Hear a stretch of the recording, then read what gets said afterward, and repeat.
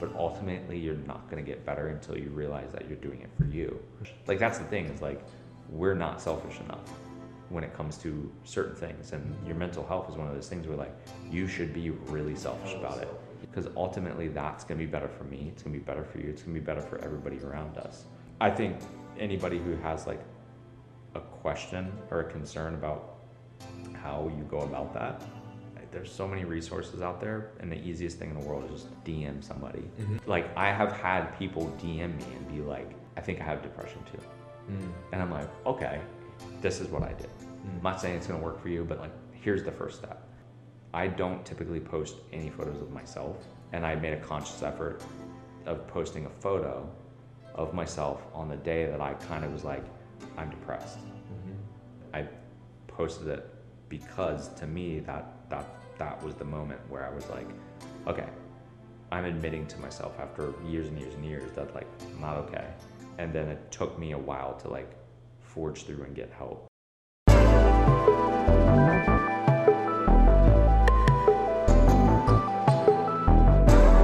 There's another side to good health, and that's good mental health. Hey, what's going on? It's Drew. In today's session, we have the Like a Legend, the man with some of the spiciest takes on Instagram, photographer and visual storyteller, Christian Hafer. You may know Hafe from his work on Callaway Golf, Golf.com, Golf Magazine, and now the Golfer's Journal. But we're not here today to talk about shutter speed, aperture, or camera equipment. We have much more to unpack in this session. And wow, do we have a doozy of an episode for you. A couple of programming notes. This was one of our first in-person podcasts. That's right, the GGT boys hit up Wisconsin. We ate a lot of cheese curds, we had a lot of laughs, and lost a lot of golf balls. But we had an amazing time filming and recording things, and we're really excited to release everything to you. On that note, we didn't have our full setup with Hafe, so the audio is not to the quite of the quality that we would normally like, but please bear with us, and if this is your first time tuning in, thanks for listening, and don't forget, hit 'em straight and mind your golf. Thank you for your time. Thank you for your time. It's much appreciated. And you're, I would say, familiar with our podcast format loosely. We want to give people like you different questions than they typically get. So, what cameras do you use? What's your favorite camera? An absolute heater right out the box. Sick. How much time did we budget for this podcast? Yeah, 38 seconds. Okay. No, we are. I guess we should probably address like where we are. Yeah, we did a whole ass B&E. For those unfamiliar. Yeah, you got it. A lot of golf listeners out there don't know what a B&E is. True. Bacon and eggs. Bacon and eggs. Between two scallion pancakes. No, we are. We're at Lac La Belle here in Oconomowoc, Wisconsin. I like you with the Oconomowoc, Wisconsin. It's close. And we played 9 holes with the incredible Christian Hafer. Cristiano. And Papier. it is. Yep. What time? Yep. Hey, That's me. Daddy. We're all very tired, as you can tell. That's how we started this podcast. It is almost 8:30 p.m. We played 9 holes, and now we have entered the twilight zone. Well, I mean, it was pouring rain. Fair. I mean, torrential downpour. Right. And we needed shelter. We needed shelter. So Yeah. B&E stands for breaking and entering. For those that don't know, Right. And we have entered the clubhouse at Lac La Belle I after hours. feel like I'm always welcome here, so I don't know if so much of a breaking Right. as more of like a just entering. extending my welcome Right. Extending To 3 people. to like after hours when they're technically not open Yeah. and or all the doors were locked. -1. But we're not going to say which one. But we don't know which one. Exactly. And to be fair, Don't even ask us. We don't know. I grew up going to like a very big church that always had doors open, so I found my way in no matter what. Right. Just I think it's just considered trespassing at this point. Because right. we didn't break it. in. Yeah, it's just trespassing. We're resourceful people. We would find our way in regardless. I mean, listen, I'm here on request, so I don't think Yeah. 100% in the good. You guys want me to get you something from the bar? Yeah. Yeah, so what do you guys want? Double jack. Right. We can get the deep burgers going, we can get some fries. Some curds. Cheese Curds. curds, yeah. That's a safe word. I'm actually a little shocked that you went fry before curd. Well, I feel like you know, I didn't bring any lactate with me, so. Yeah.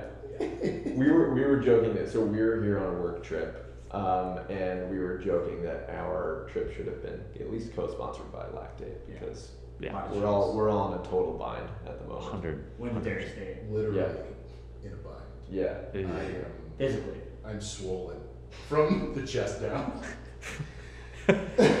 You're also here on a work trip, as you mentioned. Yeah. Lock LaBelle brought you out, but it sounds like the next month is going to be pretty hectic for you Yeah. with work trips.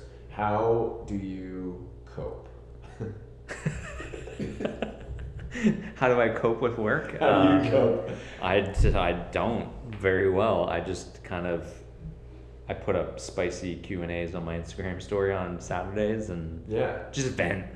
Is Just that let it every all Saturday? out. Is that an every No, Saturday? no, it's whenever it's honestly whenever I'm like, all right, I feel like there's a boiling over about to happen. Whatever Who wants some hot Scoville takes? units- Yeah, whatever the Scoville units Yeah. hit of So- a certain level. As I start hearing the whistle come, then I let off a little steam. But no, I mean like I'm pretty conditioned to traveling at this point, and it's not like I'm gone for like a month and then I'm home, and so I'll go for a week. I'll come home for like 2 or 3 days. Mm-hmm. Especially on this stretch, I'm home for 2 or 3 days. I'm away, home for 2 or 3 days, gone for a week, home, gone for a week, home.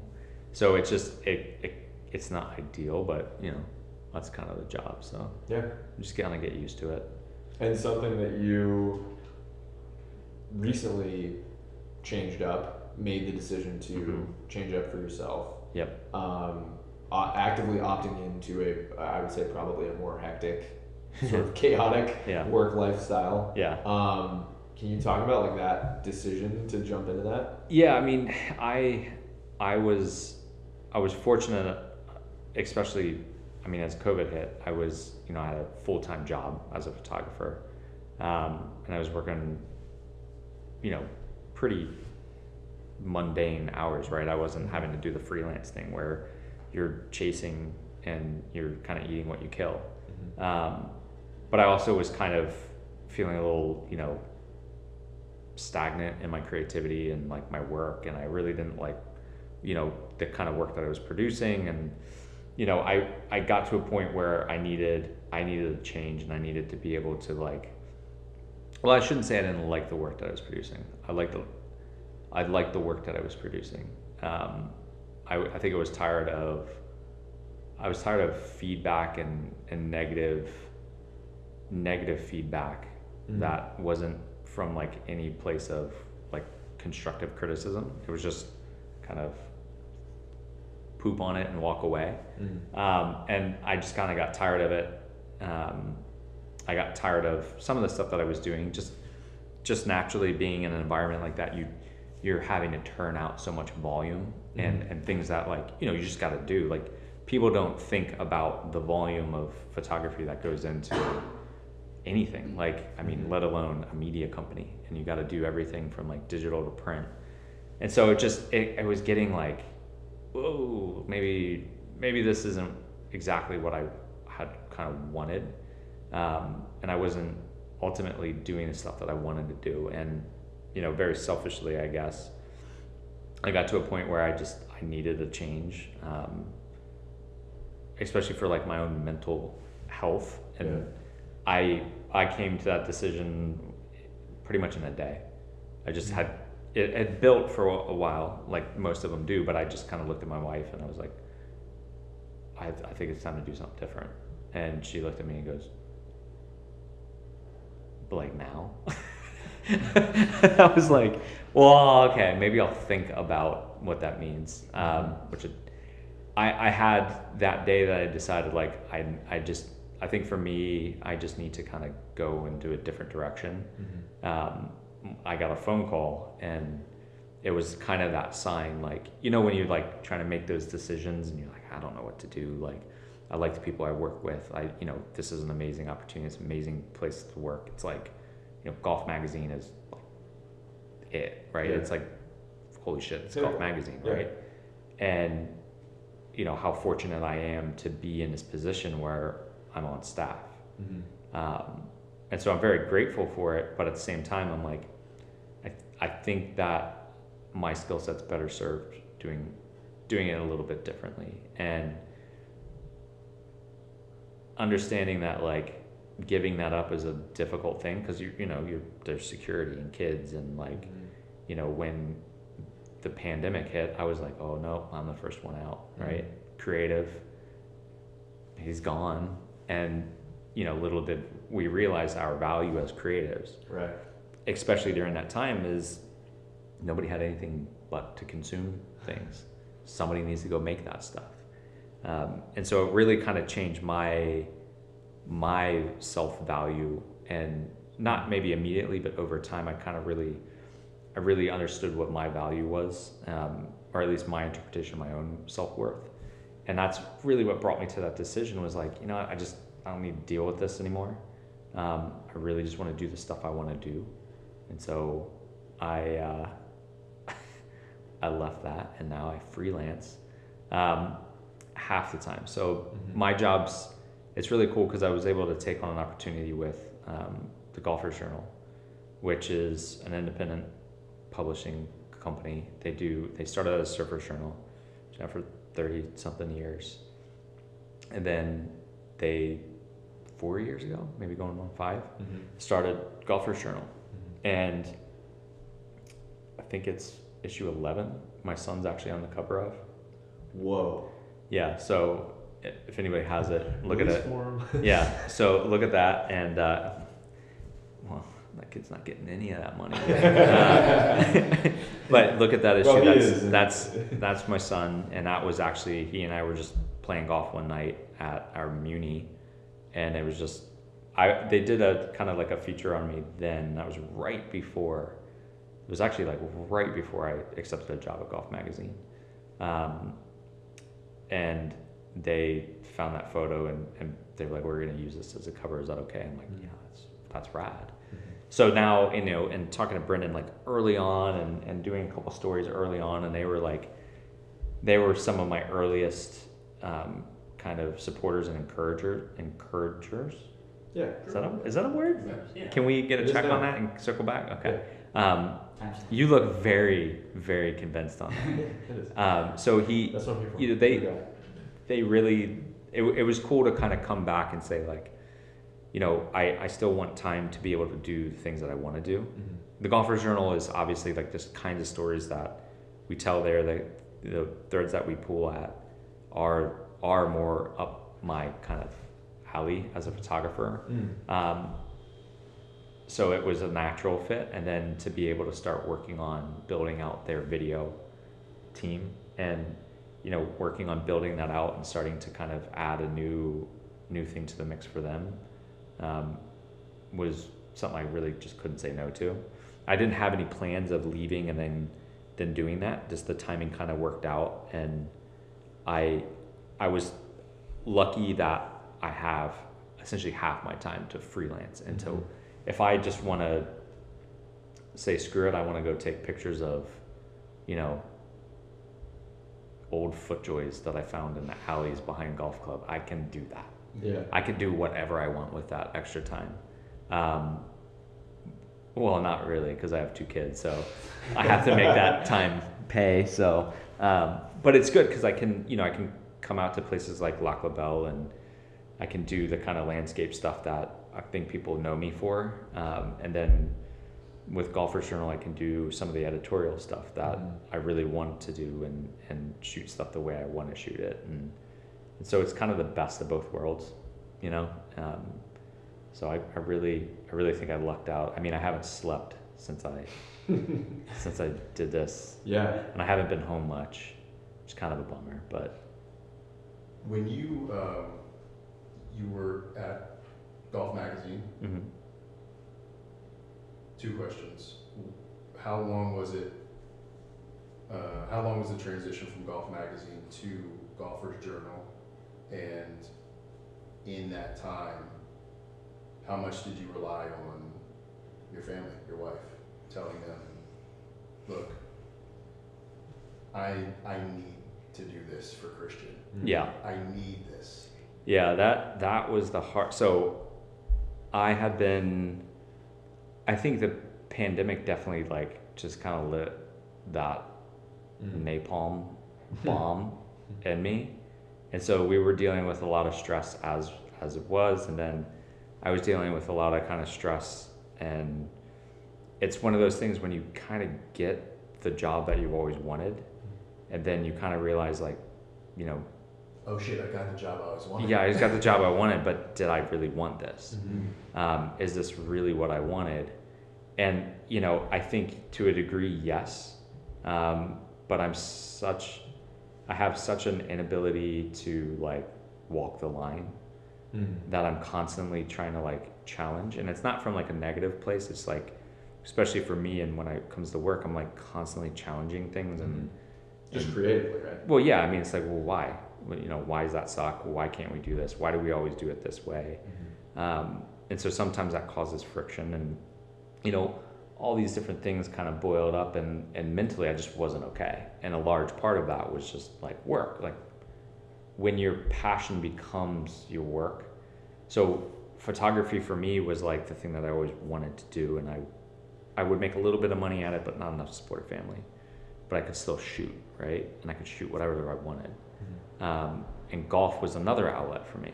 And then so when you take those two outlets and then you make those two things your income, and then you don't have an outlet, you don't really have, and especially as a creative person, you don't have anywhere to put that energy in like a positive, like move it away from here. So everything just kind of was festering within the world of golf. And I got to a point where I was in such a bad spot that I'm like, I have to leave. Not because these people are bad or this environment's bad, it's just something's going on, and this place isn't it. Like this isn't a fit for me. Yeah. And, you know, it's one of those things where, it takes a long time, right? I mean, it took me a long time, and it got to a point where my wife and I kind of had a conversation. I'm like, I don't know what I'm going to do. I don't know how I'm going to make money. I know I will. I know how much we need to make, and I'll figure it out. And that's not really good enough. When you're a father and husband and you've got responsibilities, it's not, you can't just be like, I'll figure it out, and just, kind of throw your responsibilities aside. But you also can't. And so I would do that. I would constantly just be like, it's all right. I mean, I used to commute an hour and a half each way to my old job before I decided to push full time into this. So I was like, all day was either commuting or at the office, and doing that and doing this, and then dealing with all these stressors and all this like creative pressure, and maybe a lot of it was self kind of manufactured, but dealing with all of that. And then I just kind of got to a point where it's like, I can't really provide for my family if I'm not ultimately like taking care of myself. I mean, like in the last 2 years, I put on weight, sleep less. I mean, I have a mustache. It's a cry for help. Yeah. So it's like, it took, well, listen, I don't eat the way I should to grow the great mustache. So it's all these things kind of were taking their toll. And I grew up and very athletic and was always doing something. And then I realized I just work, right? Like I literally get up, and especially when you don't have anywhere to go, like you're not traveling. And during this period, I wasn't traveling, shooting that much. I was mostly shooting at home. And I would get up when my daughter's foot would kick me in the face at 6:30 in the morning. By 7:30, I was starting to work, and I would look at the clock and it's 4:00 and I haven't had food. I just would get so locked in with having to do all this different stuff, and the mental stuff, everything just kind of came to a point where I'm like, like, I'll figure it out. I know I will. I have this ability to always kind of like figure it out. But even if I don't, like, we've put enough in savings that I just need like a month of no one to like fuck with me and like talk to me, and just, I need a month. Like, I need time. Yeah. And I don't think that's what I needed. I think at the time I said I need a break, and I didn't necessarily need a break. What I needed was, I needed an opportunity to kind of reinvest in myself from a creative standpoint. Because I mean, it's hard for a lot of people, especially people who may not like be creative, that don't especially make their living off of it, like understand that literally all day long you're just like thinking, and what about this, what about that, what if I did this, I could have done this, what if I should do that, edit it this way, shoot it this way, and that's all you think about all day long. And then you're working on top of it, and you're putting all that energy into stuff that ultimately people are being like, it's no good. And you're like, well, what's the point? Yeah, what the why did I just... Yeah, so fuck. I give up. And so I got to a point, I told her, she was very supportive. She rightfully so was freaked out. Yeah. Like, what are we gonna do? Then I got that phone call. And you know, when I got that phone call from a client and they were like, hey, we want to work with you, I knew at that point, like, we were going to be fine. It's gonna be okay. Not because it was like, you know, all the money in the world. It just, that caliber of a client reaching out to me and saying like, hey, we want to work with you, was a sign that like, you know what, like, I don't necessarily need to listen to what like a few people are saying about my work, and I need to listen to what like all these other people are saying, and go do more of that, and go do more of the stuff that I want. Like, I was so tied up in letting other people be my critic, and I really wasn't listening to myself.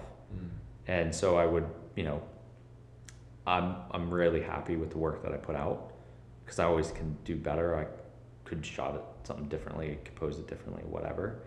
But I was kind of like listening to the wrong things, and I wasn't listening to myself. And so she understood that, and she knows like how my brain works when it works, and she realized like, yeah, he's in the, like, he needs this. And so she was supportive. You know, we put a plan together, and we knew that we were going to take it little by little. And I mean, that was a couple months ago. I haven't been off the road, you know. With Golfer's Journal, it was a thing like that. Timing came up, and it was one of those things like, yeah, I'm gonna leave. And I talked to some friends of mine, and some of them float in that circle, and they were like, hey, he's not good, and he's gonna leave, like, he's legit out. And where it kind of got around like in a very small circle, and pretty much when I caught up and said, hey, I'm out, that day I had a discussion and like finalized it, and knew like I was going to spend half my time on that. And that's what I needed, was not to go from A to B, right? Not to go from one full-time to another full-time, was to give myself some time to like take a step back from the Golfer's Journal stuff, so I can let that breathe and then work on some other stuff. And really what that's become is like, I work Golfer's Journal all day long. Like it's not half my time, it's like all my time, but I'm happy. Like, and I'm creatively, I'm like, yes, like I'm constantly thinking, I'm constantly fucking up, because we're trying to build something new. And so all I'm doing is fucking up, and that's fine. For me, that's fine, because we're trying to figure out how to do something very differently. And so I'm not looking at how things are happening in golf. I'm not inspired by it at all. And that's trying to create something that doesn't exist. Yeah, I don't want to almost be influenced by what's going on, because I want it to come out of left field. And so I'm trying to take things that are so like kind of obscure in the golf world and like try and make it work, or stuff like that. And so that's cool that I literally will do the same thing, where I get up and I will work from 7:30 to 4 and not eat and barely drink water, and like, you know, I'll take breaks now to like play with June and stuff like that. But like I've realized that the work isn't the issue. I'm always going to work, and I'm always going to work hard. And that's just kind of how I do things. It's the work that I'm doing. And ultimately the work that I'm creating, I was creating stuff to check boxes for whatever, but it wasn't work for me. Whereas this kind of work is the stuff that I'm like, I want to make this. Like this is how I want to make it. And so I'm like, you know, editing until 2 a.m. on something that no one's ever going to see. Like no one will ever see this stuff. It's just an internal thing so I can show people like, here's where my head's at. Yeah. So I'm like working until 2 a.m. just so 3 people can look at it for literally 2 minutes and then be like, oh, okay, I get you. Right. But I'm happy to do it. Because it's like I'm scratching an itch that like I've had for so long, and then those people are like, oh, okay. That's True creative, man. That's when you have a vision, you gotta chase that. Yeah. Especially you have to. It's right. It's not an if. Yeah. It's not a what if should. they don't, or should I? It's like I have to get this off. It's like you said, it's there until you scratch that itch. Well, there's a lot of creatives that kind of get, and it happened to me all the time, is like that itch is always there, but you're not scratching it. You're not really giving it the attention you need because you're afraid to, and or you get distracted on other things. But really, you're putting those distractions kind of in your way, so you don't ultimately focus on like the important stuff, and you do the easy stuff, or you do the stuff that pays. And people all the time, right after they ask me what camera I use, they ask me like, how do I do what you do? How do I get that job? And I'm like, don't. I'm like, one, do not. If you like, but generally, if you love photography or love golf, don't work in golf if you love golf, because you won't love golf, because it's a job. Right. So like, if you want your career to be in golf, fuck yeah, go for it. But like, you have to understand you're taking something that you love and you're making it work. And you can love your work, but it's still work, and you're not going to love work as much as you're going to love your passion. Right. And so this is still work for me, and I think I'm in a place now where I understand that like it's work. I got to go about it like work, like a business. And my passion is not necessarily golf or photography. My passion is like creating new stuff. My favorite thing in the world is to do something people are like, oh, okay, we can do that? You can do that? I've never seen anybody do that. What the fuck is that? That's my favorite thing, is when people are like, huh? You like to innovate. Well, I not even necessarily innovate, because I'm probably just stealing it from, you know, a little bit here, a little bit there, a little bit there. Sure. But I just like to change perception. I think, especially in the game of golf. I love it when people look at some of my photography and they're like, I didn't know you could shoot courses like that, or tournaments like that, or I honestly, I've got my hand slapped for doing stuff, and I'm like, it's kind of cool though. Right. It's kind of sick though. Like, you should do that even more. You know, here's how I did it. Go do it. And it's cool because in the last few years, I'm seeing more and more people kind of doing that as well, pushing it a little bit. And, you know, like I said earlier, I really don't consume a lot of golf stuff. Like, I just don't. But sometimes I'll look at stuff and I'm like, fuck yeah. Compared to 5 years ago, I mean, everything was the same. It was very boring. And now you're starting to see a lot of different stuff pop up. You're starting to see a lot of copycats of that, but you're seeing guys like really push themselves and do different stuff that I don't think people gave golf credit and golf photographers credit. You know, we were just always kind of put in a box of like, oh, okay, so you shoot landscapes or shoot down the line at 6 a.m. and from a ladder on the back of a golf cart. And oh, you have a drone. That's nice. Can I buy your preset? You know, and now it's like, they're like, how did you do that? You know, what is that? I'm like, I don't know what it is, but I like it.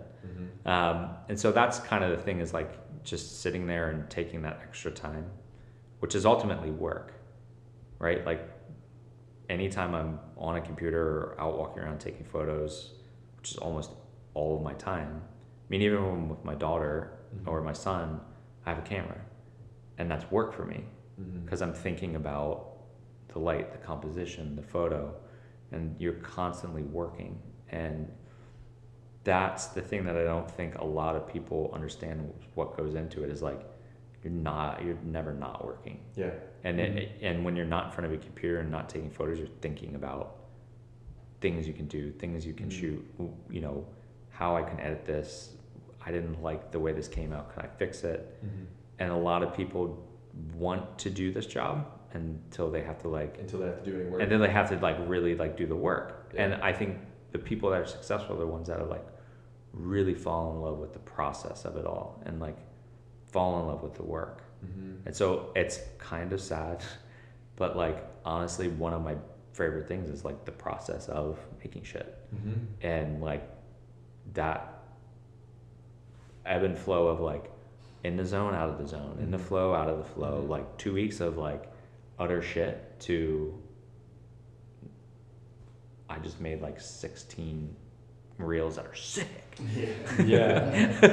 That like literally tens of people are gonna like. Well, so do you think like Instagram and the democratization of like being a photographer, what that means, does that piss you off? No, I mean I wouldn't be where I wouldn't be able to provide for my family if it weren't for Instagram, right? Like, sure. I mean my way of getting my work out there was through Instagram, and nobody knew me from, you know, a hole in a wall. I was just another guy with a camera walking around trying to be an artsy street photographer. And, you know, I moved out of the city and I moved to a place where pretty much all you could do was golf. So I got back into golf and I started taking photos, and once I realized that like nobody was shooting golf differently, and when people started seeing my work more and more, they were like, oh, it's different. It's moody, it's this, it's that, it's whatever. And I think my work's matured since then. And I think that's the thing that I enjoy the most is like evolving and kind of maturing and kind of always trying to change my style. I don't in any way, shape or form want to be like, oh, I know him. Like his profile looks like this. If you go and look at it, just fucking, it's random photos. There's no rhyme or reason. Half of them, I'm literally will just be sitting there. I'm like, oh, I should post something.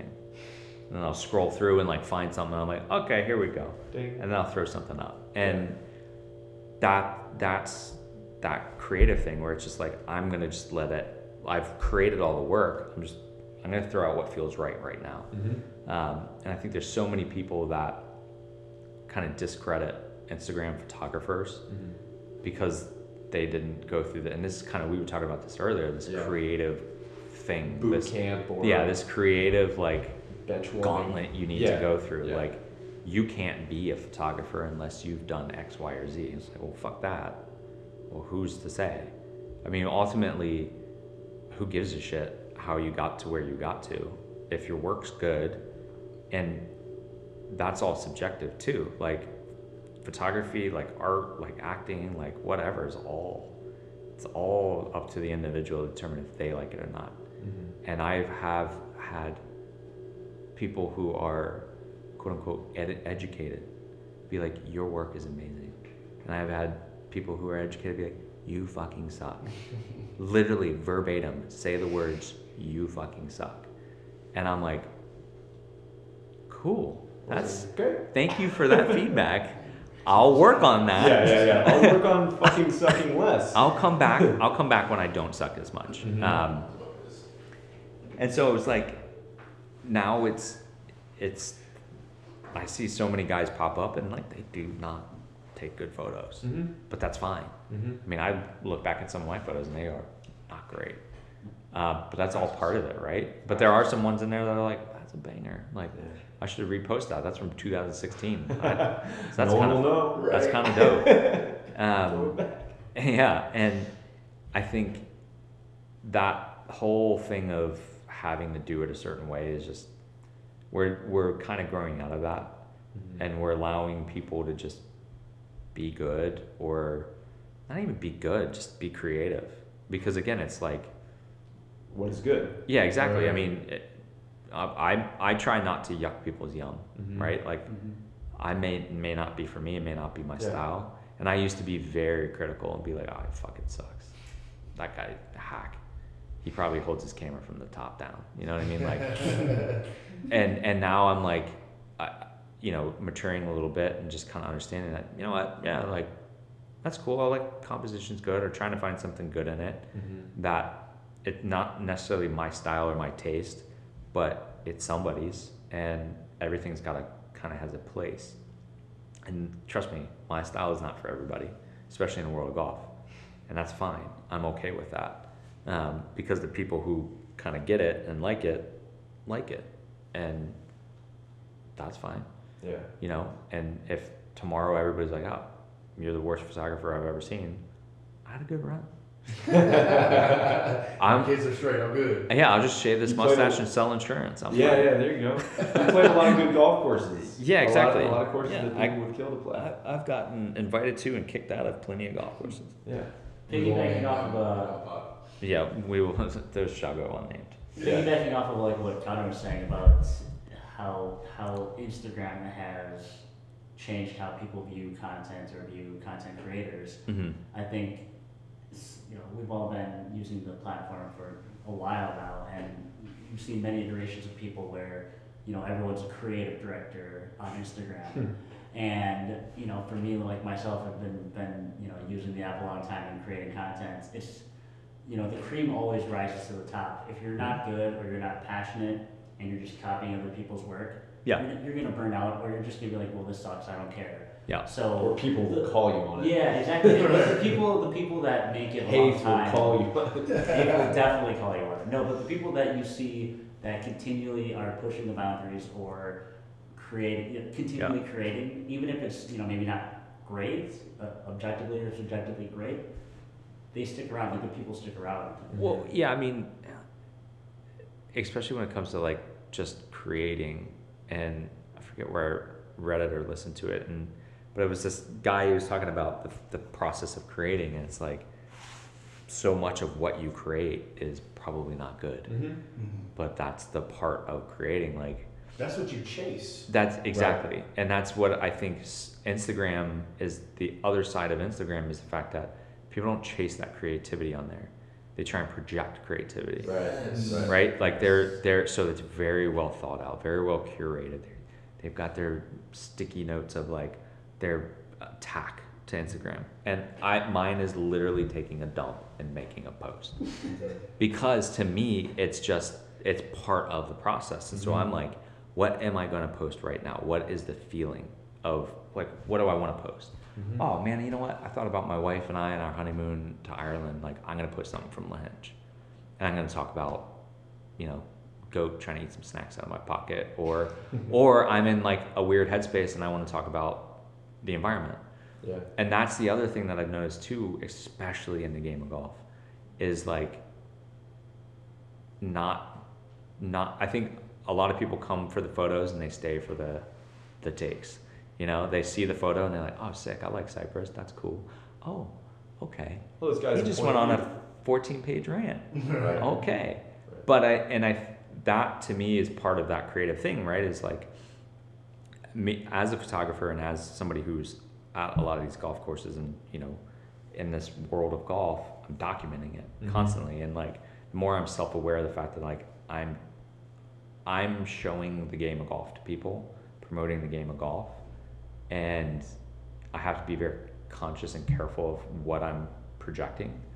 And so my message is like, sometimes people aren't going to get the fact that like I'm shooting this to convey this message. Just some people aren't so smart, don't really look at things and are like, oh, I put that together. So I spell it out for them sometimes. And I think that's a lot of what I wish would happen more on Instagram or more on social platforms, is like people having the confidence to just put their opinions out there and not feel like they have to chase an algorithm or anything like that. Because I think early on it was, wow, we're just going to put out things that are like, that's what made Instagram great, is you're just putting out stuff into the world. And then people were like inspired by it. And they're like, oh, I'm going to do that. I'm going to steal that. I'm going to take that idea and go over here. I love your empanada photo. I want empanadas now. And so it's like this weird thing. And then it became one of those things where as soon as money came into it, it got all fucked, right? Because then people were like, well, I need to curate so I can get more followers. I need to learn about people's habits and how Now I'm they going to sell you consume these stuff. empanadas. And now I'm gonna sell you on my empanada lifestyle. Right. And now you're gonna follow me. Not influencers. Yeah, and now you're going to want it. It's a subgenre that I didn't know Right. existed. Yeah. Oh, I'm there. Wait till you tap in. So and I've seen a lot of people kind of fall prey to that. A lot of talented people. I've seen a lot of talented people exploit that. Mm-hmm. And I couldn't be happier for those people that figured out the game, used their creativity to make a bunch of money off of brands that were just willing to throw money at them. Big empanada. Big empanada. Big When empanada. big empanada comes knocking, Yeah. Yeah. you take it. Yeah. Yeah. And so You that's receive the bag from their pillowy hands. soft, supple, juicy. It's going to be interesting to see what happens with Instagram. I mean, will it be around in 3 years? Who knows? I'm not going on TikTok, Who cares? so you won't get my ass on TikTok. No. What? Shit will be really, really bad if I'm on TikTok, guys. Oh no, Hank in the fairway doing a dance. Jumping in and out of new outfits. Yeah. Somebody call Hank. Somebody check on him. Somebody check on him. What's the worst thing you've seen on TikTok? I've never downloaded it. The only shit that I see on TikTok is people sharing on Instagram. Honestly, that's the perfect answer. Yeah. I can't. I got on Twitter for a little bit, and then that was just Twitter and I are not. Twitter is one of those things where it's not that I'm too much. It's just it's too much. I'm already getting bombarded with too much golf anyway. Right. I don't need golf Twitter. No. Nobody does. And I'll if I need to be aware of it, somebody's gonna make me aware of it. Right. And that, I mean, honestly, Instagram to me is just it's like a little creative outlet. Just throw shit out there. Mm-hmm. I mean, you'll see it on my stories. Some days it'll just be me just doing whatever. Mm-hmm. And other days it's like a 40 slide photo essay with music and lights and snack breaks and and it's because I'll have an idea and I'm I'm gonna throw it out there because why not? It's gonna only be there for a day, and if people are I'll know if people like that kind of thing or not. Or I try out a new style and see if people like it. And so that's why I see a benefit for Instagram is not a monetary thing. And I think more creatives hopefully will either use the platform back to what they originally were doing for it, or they'll figure out something new, because I think it's important for creative people to get all of whatever's going on here just out to people. Yeah. Is that what so when you do those 14, 40, 90 slide things, is that what that's for you? Because you'll write a sonnet, an opus of something that you saw that you were you know what, Instagram's getting a piece of my mind today. Yeah. What does that give you? Well, one, it's kind of like a stress reliever. It's a spit valve. Yeah, a little bit. Yeah, it's spit valve. I like that musical reference. But I think too, it's I know that I have people that follow me and interact with the work that I make and interact with me. And I've met so many people off of Instagram. It's kind of nuts, how many friends I've made through Instagram, how many business relationships. I mean, it's kind of nuts. But I always know that if I'm I just need to make something. I'll be working on a project, or I'll be having to shoot something and they're we want it this way and edit it this way, and I'm just fuck that. I just want to do something for me. And so I'll go in and I'll just go out and go play golf with my son and be I am purposefully going to make a photo essay of this for me. And really it's so I can put it up and I can look at it. So I can say, okay, where am I with my work? What did I miss? What did I get right? Those kinds of things. And then there's the other side of it where we're on social media because we want interactions. We want feedback from people. I'm no different. I want people to yeah, you great. Good job. Keep taking photos, man. You Don't go to that photo. Don't put that camera down. Don't you do that. Sorry. And so I still like need that like anybody does.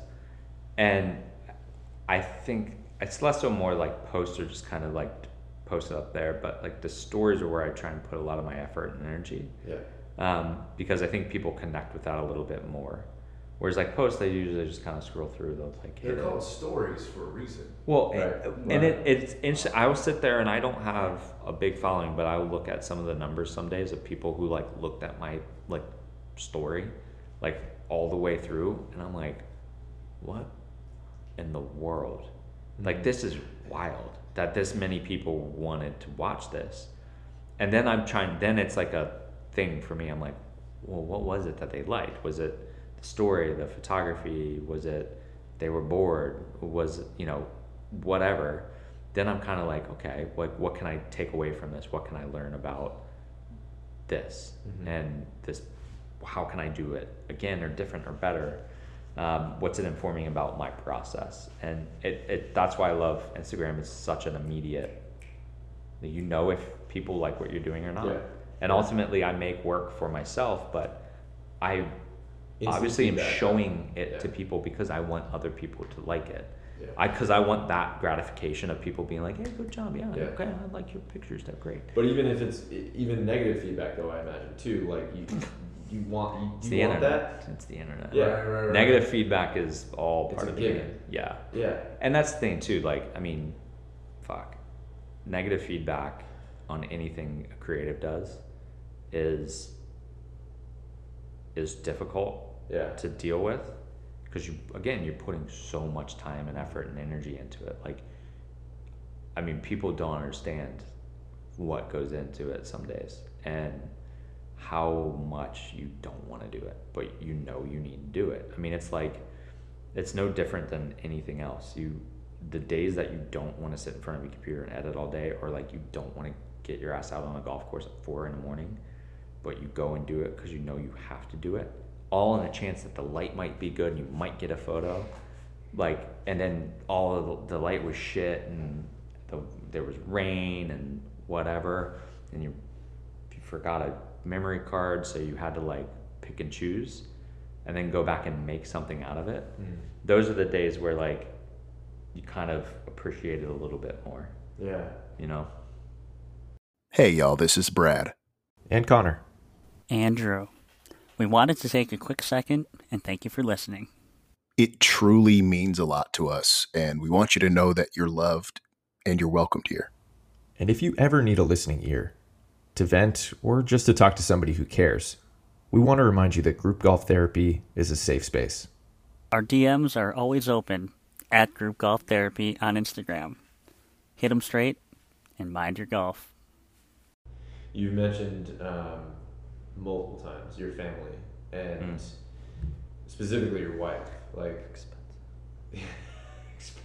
Families are expensive. Don't have kids, yeah. Yeah, This is all one big PSA. No, yeah, don't. No, they're great. Yeah. They're great. Well, it sounds like, and the three of us are fortunate enough to have incredibly supportive partners with us through our own individual and now group journeys. What has your relationship with your wife been through this creative process? It sounds like she's been a sounding board and Yeah, I love her to death. She's. I'll sit there and go, hey, I got an idea. She's like, I bet you What? do. And she goes, she's like one of these, she has her book and she goes, and it's amazing because it's one of those things where, I think I get a lot of, and I don't, credit's probably not the right word, but a lot of people are like, oh my God, hey, yeah, that's such a great, ooh. But the reality is, it's she knows all my ideas before anybody else, and I'm using her as a sounding board of the first thing before you do anything is you pitch it, right? Yeah. Either to yourself or golfers are pitching shit to each other all the time. So I pitched to her all day long. I'm like, what about this? I have this idea. I should do this. What if I did a book on this? What if I did this? And I can tell by her reaction. Now, sometimes she's completely off the mark. Like, sometimes I'm like, I can't talk to you right now. Like, that is the limpest take I've ever heard in my life. But she will always give me feedback, and she will tell me no. She will say, I don't like that. I don't think that's a good idea.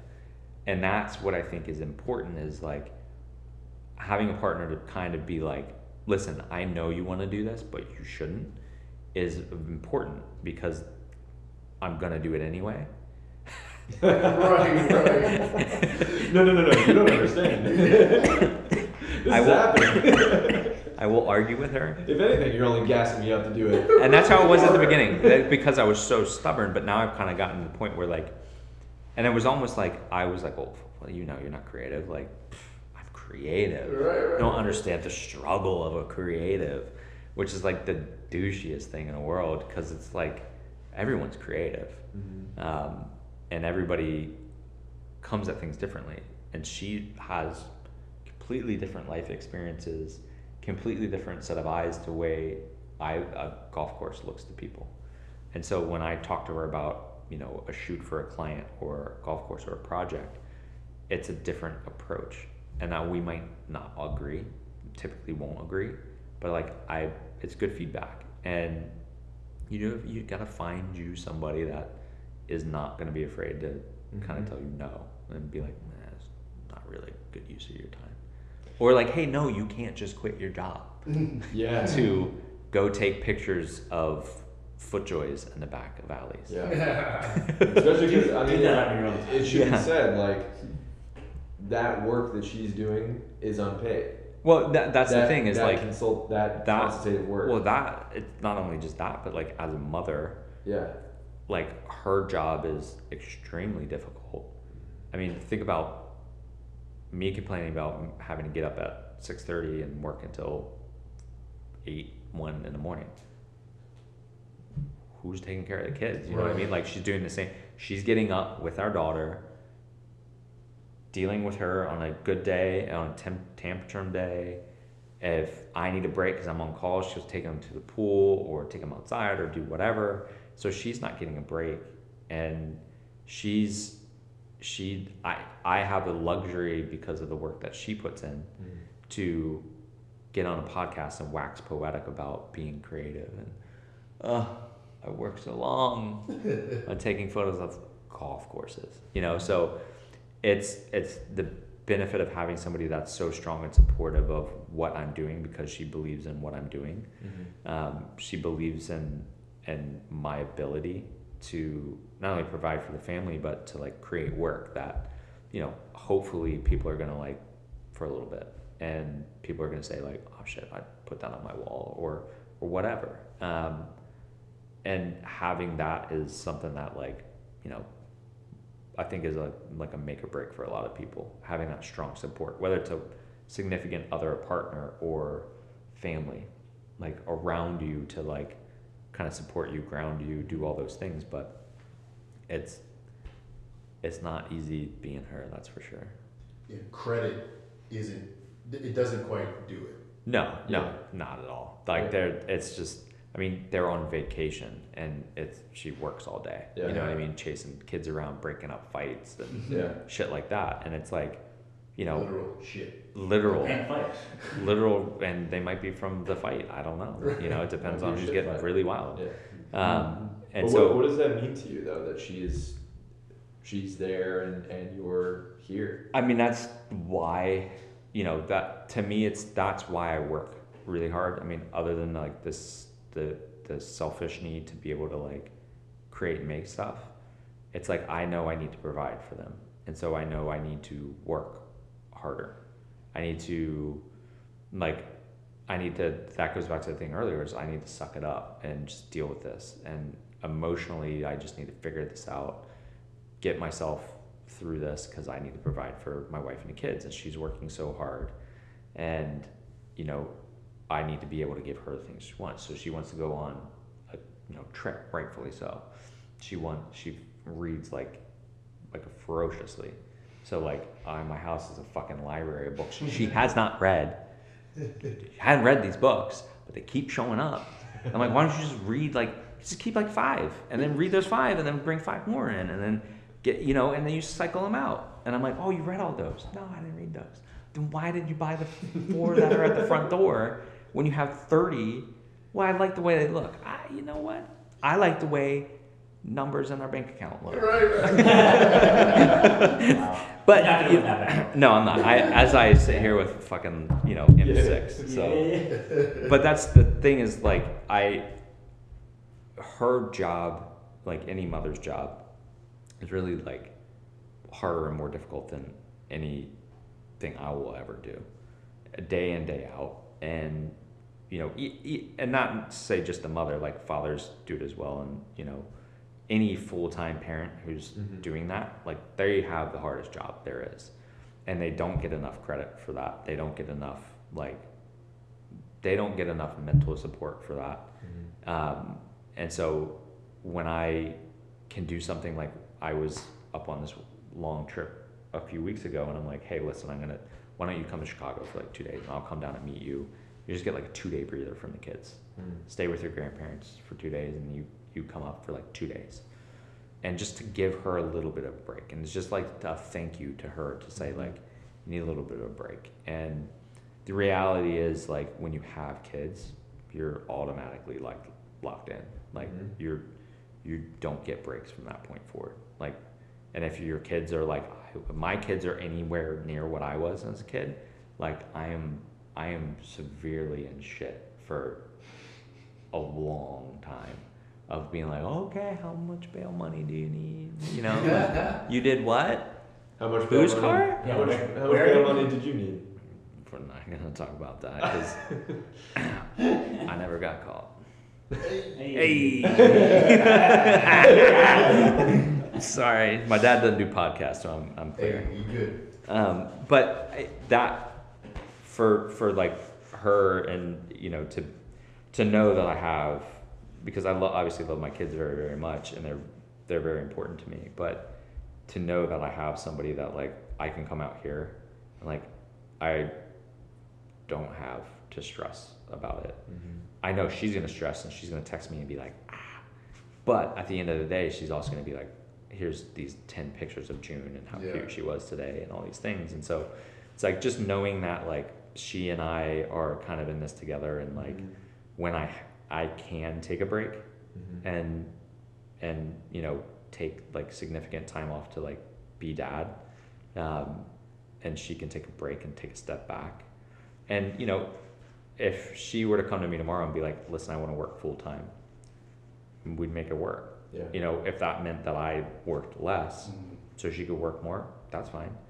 And I don't think she wants to do that. I think she loves being a mother, and I think that's something that I think we need to kind of as a society, in my opinion, need to normalize a little bit, is like the fact that like it's kind of really good for a mother to like want to be that and not have to make them feel pressured to have a career on top of it. Right. Some mothers want to do that. Some fathers want to do that. Some fathers just want to be stay-at-home dads. And then they do that. And I think that should be something that's like not looked at, oh, you're just a housewife. Like I get so many people who are like, what's your wife do? I'm like, oh, she takes care of our kids and all that. And like, oh, okay, she stays home with kids. I'm like, you come over to my house. Right. You stay home with my fucking There's kids. how much that entails. Yeah, like, What do you mean? bro. Yes, she takes care of her kids. Yeah, she takes care of the kids, the Proud. house, me, like she does all these things, and It's she like 4 gets full-time jobs. yeah, it's a job. It's a job that she's obviously passionate about. She loves very much. She obviously loves her kids, and it's a very critical job. Like you're fucking raising kids. Like you're helping shape those kids, and well, you're doing what all parents hopefully try and do, which is like not fuck up a lot. To really, you're trying to lessen the amount of like impact you have on your kids. Right. That's what parents. Yeah, you're just trying to keep that therapy bill low for when they're 35. But it's, to me, to have somebody that I know supports me, supports our kids, and like is selfless, and the fact that I can be selfish and pursue this kind of stuff and like, you know, buy camera gear and like go on trips and, you know, be gone for a week and a half. And let's be real, like, it's not like I'm carrying a cross around, like working on golf courses or working with pro golfers or shooting luxury brand stuff. It's not like, yeah, the days get long and they get hard, and there are trips where you're literally like sleeping in your car, but that's all part of the adventure, right? And I kind of love that. So I'm very fortunate because without her, I wouldn't be able to do this kind of stuff, and I also wouldn't have 2 great kids. So Yeah, there's that. I'd have more money.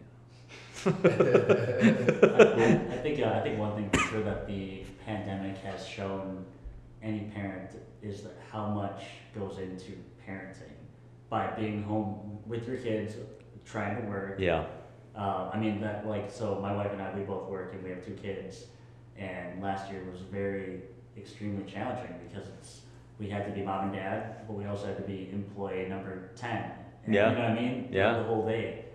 So thankfully, yeah, we're very both supportive of each other in our careers, but it's, I think every parent realized that last year. I think employers realize it as well. Like the burden on a parent is much more significant, and like, most of these people knew that. They just we were so conditioned to, well, this is how you work. This is the way you work. You have to be here. Why wouldn't you be in the office from 9 to 5? Yeah. And then you're like, well, I'm really productive from like 6 to 8, and then from like 1 to 3, and then from like 7 to 9. Like, and I get more done in those hours than 9 to 5. Or at 2 a.m. Yeah, exactly. Exactly. Matter. And that's, I think that's kind of the interesting thing is, especially for me, for someone who traveled so much and then to be home, like locked down with family, it was a hard thing for me for a while because I was like forcing myself to be creative when I couldn't go outside and be creative. It was a really difficult thing. And then dealing with like, the kids struggling to deal with, like, we have, a 10-year-old and a 2-year-old. And so watching him not be able to, like, at that point, not be able to like hang out with his friends, skipping rocks across the pond to each other was the most pitiful thing I've ever seen in my life. So sad. I mean, now they're punching each other in the face, so they're fine. They're fine. But like, to see that and see how like the kids struggled with it was fascinating. It's kind of heartbreaking, but also it was like kind of cool to watch how they dealt with it, how quickly they adjusted to everything. Kids And are while so we Shows as how parents, creative they are. and while we as parents were still like, oh my God. Yeah. At the end of the day, we're like, climb on the bed and we're like, hey, I'm going to bed. It's 8:30. Yeah. And then, okay, can you put Austin down? No, you can. No, you can. And so I think once we figured out how to kind of get over our like tendencies and we broke our habits, it got better. But again, I mean, I leaned on my wife for so much of it because, I need to go do this. And she would take the brunt of it like she always does. So Wives, the real MVP. Yeah. Partners. For Life sure. partners. Blessed partners. partners, man. We're a big partner crew. Life partners. The real MVP. Yeah. There are times, so Connor and I have roomed together for 2 nights, Drew and I together for 2 nights, and I think just individually with them, I've had moments where I've looked at them and just been like, how lucky are we that we have the partners that we have? Yeah. That we can be doing this insane shit that we get to do. Yeah. And we are not married with kids, so can only imagine, and we know what that's like to just have a partner to check in with and to rely on and to bounce ideas off of. Yep. And to pitch. So to do that with, to have a commitment, a life partnership with someone, and to also be raising children. Exactly. Is like, I mean, it's one of those things where like, marriage is not easy. It's not. Wait, what? It's kind of the beauty of it is that like it's a ever-changing, growing evolving thing, and you're evolving with someone, and then you throw kids into that mix, and it's like you're in this constant state of change and, you know, learning and discovery. Like, I think for us, especially Lindsay and I, like, I'm always like moving at 1,000,000 miles a minute. Like, I do not sleep because I can't stop thinking. Like, so I just stay up all night, and I'm like, oh fuck. She wakes up, and I'm like, hey, I got an idea. I was thinking about it all night. I went upstairs and I edited. This is what I think it would look like. She's like, oh my god. And then you've got these little frenetic kids, and they're learning and growing, and she's consuming knowledge constantly, and so it's like we're all changing and evolving, and I think we've been fortunate that we've been able to, like, we communicate really well, and I think that's what makes a strong partnership, like that communication, and that makes a strong parent-child relationship. Is even Junior's 3, right? Like, she gets frustrated and she's fuck somebody up. But you see the hands come up, and somebody's gonna catch hands. Yeah. And I'm like, oh, here we go. And I'll let her get it out, and then she and I'll talk it out. Like, very calm, and like, hey, do you like, what's going on? Tell me. And she's like, I want to tell you what's wrong. And then I'm like, okay, that's fine. When you want to tell me, it's because Austin ate my Pop-Tart. And you're like, okay, I get that. And so it's just fucked up, baby. Yeah. Bro, like, I get you. If he ate my Pop-Tart, I would be upset. I would be. What kind was it? Was it cinnamon sugar? Yeah. I mean, I do not blame you for wanting to punch him, but maybe next time just say, hey, Austin, give it back. Mm-hmm. And so, like, just having that relationship with my kids and my wife where we can all kind of like be chaotic, but communicate about it. That's like the coolest thing in the world, is like having that little circle where you're comfortable to say anything and do anything. What has teaching your son or playing golf with your son taught you about yourself and your own relationship with golf? About me. I'm way more patient than I thought. That's for sure. That's a good thing to find out. Yeah. It's better than the opposite. Yeah. It's just like, I have a really short fucking fuse. Yeah, no, it's amazing when boys hit 10 how quickly they regress back to like 5-year-olds. So at some points, you're like, hey, did you want to put on your other shoe before we went out of the house? Or did you just, is this a thing that you guys do now? Or what's going on, bud? It's like shit like that. Or we'll be playing golf, and he'll absolutely just start ripping heaters down the middle of the fairway. And I'm like, how? I'm like, okay, good, cool. He's into it today. 3 holes later, he's like all over the place. He's barely making contact. I'm like, what are you doing? He's like, what? I'm doing what I was doing. I'm like, your swing is completely different. He's like, no, it's not. I'm like, do you remember the first 3 drives that were like dead center 250, and now you're literally OB on every hole? I was like, dude, you're doing this. He's like, no, I'm not. I'm like, okay, no, you're not. Here, maybe next time try this. He's like, I'm not gonna try it. Won't try it for a hole. OB. Next hole, won't try it. Out of bounds. I'm like, okay, maybe now do you want to try it? He's like, fine, guess we'll try it. Pipes it down the center, and I'm like, okay, see, maybe I know what I'm talking about. And he starts, like, he and I have been able to bond really, really well through golf. I mean, he's into like Minecraft and shit like that, so like we'll play that, but we really bond with golf because that's typically it's just he and I. And so we're out there just kind of playing, and like we don't really have to talk about anything. Like, I don't have to be like, hey, life lesson here, bud. Right. That's not my style, right? So, and my thing with especially golf is like, I do not care how well he plays. Could not care less. If he goes to his little junior PGA Tour thing that he does and he gets dead last, don't care. I'm not that dad. That is going to be like, we need to go grind. We need to go work on it. Because the odds of him, becoming a PGA Tour pro, minimal. The odds of him wanting to do that, also slim. He's going to want to like chase chicks or guys. He's going to want to hang out with his friends. He's going to want to be a basketball player. He's not going to be a fucking golfer. nobody wants to be a golfer. You know what I mean? Like, that's not, when you're 15, that's not what you want to do. He's going to want to like try and learn how to do a kickflip and shit like that. And so I don't push it on him because I want him to like golf. I don't want him to feel like he has to golf or he has to shoot a certain score, because I'm selfish. And when he's older, I want to go golf. And like, And you don't want him to resent I want you. his ass to take me to all these cool courses when I'm old and I need somebody to golf with, Right. you know? And I want him to be good so we can have a good match, you know?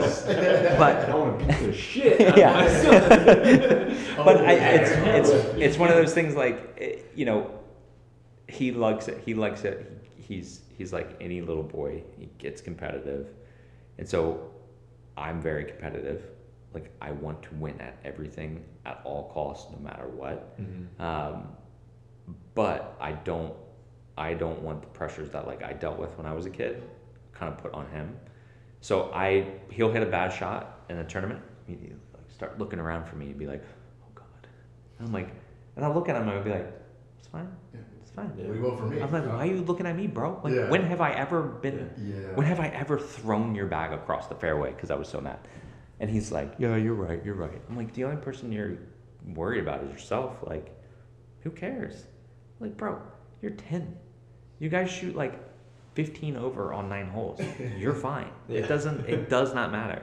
So this year he's like, we didn't tell him, but going into the last tournament, he was like in 3rd place. So all he had to do was like not screw it up, right? So we didn't tell him because he would have done what I would have done, which is like just ejected all over the golf course all day. So we didn't tell him. He finished his 3rd and he's like super stoked about it. And like, you know, he felt like this sense of accomplishment because the 2 kids that won are like great golfers and whatever. And he's like had some sort of pride in the fact that he was 3rd and like did it on his own, because I don't force him to practice. I'm like, hey, I'm gonna go golf. Do you want to come with me? And he'll be like, nah. I'm like, okay, let's go. Okay, yeah, I'll go. And then we go play 9 holes. We do not practice ever. I do not make him sit on a range or on a putting green because he's 10. He don't want to do that. Yeah. So we go play, and I play from his tee box, and like we just screw around and have a good time, and like that's all that golf needs to be for us. And if he gets really, really good and makes a bunch of money, then I'll figure out how to be his agent, and this agent gets 25%. It's a pretty good fee. I can do the creative side too. So that's right. then you tack on that fee. Right. Did you have someone throw your bag across the fairway? No. I never really played golf growing up. I played like rugby and other stuff, and so naturally very aggressive sports, kind of what I played. And I was typically the one like doing the freaking out because I was so competitive. I didn't know how to like channel it for the longest time. So I would like in rugby, I'd get in a fist fight in a high school rugby game. I'm like with monsters, just giant human beings, and I'm like, oh, beat your ass. And I'm like, oh no. I didn't mean it. Oh no, I didn't realize what I did. And so I realized that like I had that kind of energy used to be around me, and I think it still comes through sometimes because I will be there and I'm like, make that putt, make it. But I'm not trying to like exude that because I think kids can definitely sense that kind of stuff. Where my wife's like, you know, and I'm like, you gotta chill out. Like he can pick up on your energy, but it's because she cares so much about him, and like she's very direct. There is no like between. Whereas for me, sometimes people don't know how to read me.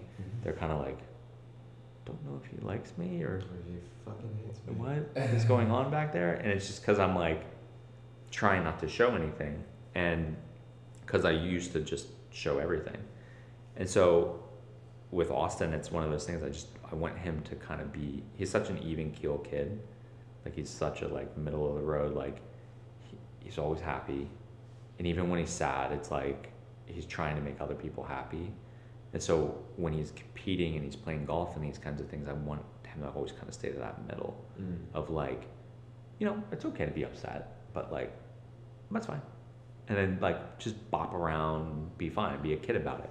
Because I see kids out there, man, the stress that they carry from like, I'm like, it is the Junior Lenko Tour. You win nothing at 10 years old by winning. Like, you know, the stories of kids and they're getting yelled at by their parents because they played poorly. It's like and there's literally nothing on the line. I'm like, I am going to take your dad out back and I'm going to whoop his ass. Knock his teeth. Like, what is wrong with him? Who cares? Like, bro, who cares? Honestly, it blows my mind as a parent, because obviously you want the best for your kids and you want them to do well and you want them to succeed. And I want Austin to succeed. I want him to be the best. I want him to win everything and, you know, step on everybody's throat and all that shit. But I don't want that at the cost of his happiness. And I certainly at 10 years old, like, good Lord. It's really sad to see parents project all that stress and It's crazy. onto their kids. Yeah. It's such a common thing that I've seen. I mean, from Drive, Chip, and Putt, Junior PGA Tour, our little Lenko Tour thing, to other events. I see it every time I go to one of these. Immediately know who that parent is or which parents they are. And like growing up and, you know, playing sports like rugby, hockey, things like that, that's a cultural thing. Like that is like part of it. And you have those like overbearing parents that do that kind of stuff. Golf has it in a very different way. It's a much more psychological, and it's much quieter, but it's silent anger. Very intense because, I mean, I've seen kids with, I'm not even kidding you, for Drive, Chip, and Putt, trackmen and swing coaches. And From their dad who's watching on the sideline with a tucked in polo and a glove. Oh yeah, no, he's ready to play. Well, you know, as soon as his kid hits that last shot, he's on the tee. You know, he's got to close a deal. He's got a tee time. He's snapping necks and cashing checks. And it's just like that, and you know what? A lot of those parents too don't even fucking golf. Like aren't golfers. They're just like projecting some sort of like weird fetish on their kid about like being a pro golfer. Peaking in high school. Yeah, and but you know what? If you got a daughter, get her into golf, because her opportunity to like get a college scholarship so much higher playing golf than any other sport. It's true. And I mean, for me, like June, I want her to play golf, so we play golf. But if she gets an opportunity to go play college golf, hell yeah, Great. that's No- great. no tuition for you. That's less money for me. But like, Buy another camera. yeah, the thing, yeah, exactly. Another no, bleep that out. They don't pay me. Yeah. No, sorry. Or should we turn it up? No, we'll turn it Turn up. it up. But the concern I have with, you know, kind of youth sports and like Austin and these kinds of kids is like people kind of look at it, oh, your kid's soft. He don't know how to compete. Like that kid knows how to compete. That kid also knows that when he comes home, he's not going to catch shit and have to cry in his room. Like he's going to have a healthier upbringing than like worrying about competing. Like there's a difference between being competitive and putting in the work and doing the kinds of things and then being supported. And I think that's where a lot of parents fall short, is they don't realize that you do not have to chastise your child for poor performance because they're a child. You support them when they don't do well. And then you try and teach them in between. Like you're constantly, every day you're teaching your kid something, right? Whether you realize it or not. And so that's what I hope when I'm playing golf with Austin. I hope he picks up on my thing, of my style of like, well, that's in the bunker. All right. And then just, I don't get mad. I don't throw clubs, because I used to do that, right? I mean, I was like a 8 handicap chucking. I mean, Cobbs Creek chucking 8 irons. And they're probably still in trees. Gil's going to find them when he's... does that to people. Oh, yeah, especially back in the day. Especially when people pop out of the woods trying to rob you. 8 iron.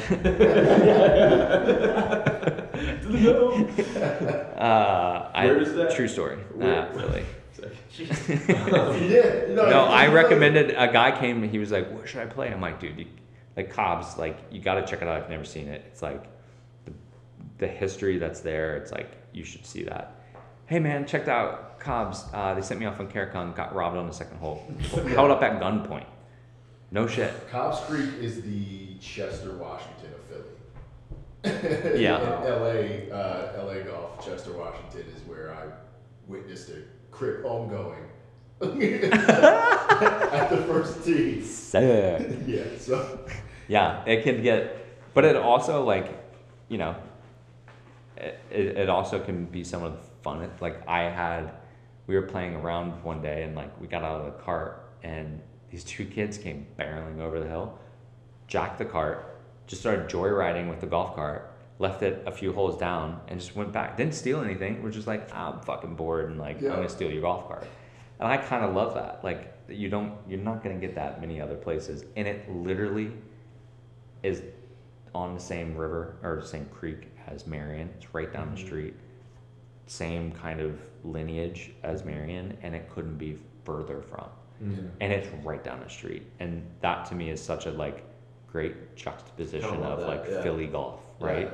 You're gonna get robbed at gunpoint at this course, and this course you're not even gonna get anywhere near. Right. And there's no gate. Right. Like there's no gate, there's no fence. You can drive through Marion. Your ass is not getting anywhere near that tee box. Yeah. Whereas you just rob somebody. But to be fair, I mean they're doing a huge renovation and like they're putting a lot of effort back into that course, and I think that's going to be really really good for golf in Philly, but also like kind of that community as well because it's creating jobs there now, which are sorely needed. But it's like I think people are going to have a little bit of pride in what's coming because it's always kind of a little beat up and run down, and then you know like.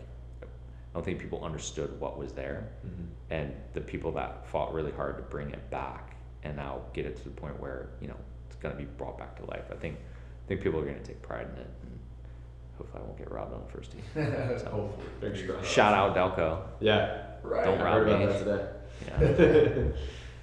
Yeah. Should we get into some bones? Yeah. Let's hit 'em with the meat and potatoes. We'll hit record now. Right. All right, good, cool, sick. Sweet. What is your? I was gonna drop a question. What is your champion's dinner? Pizza.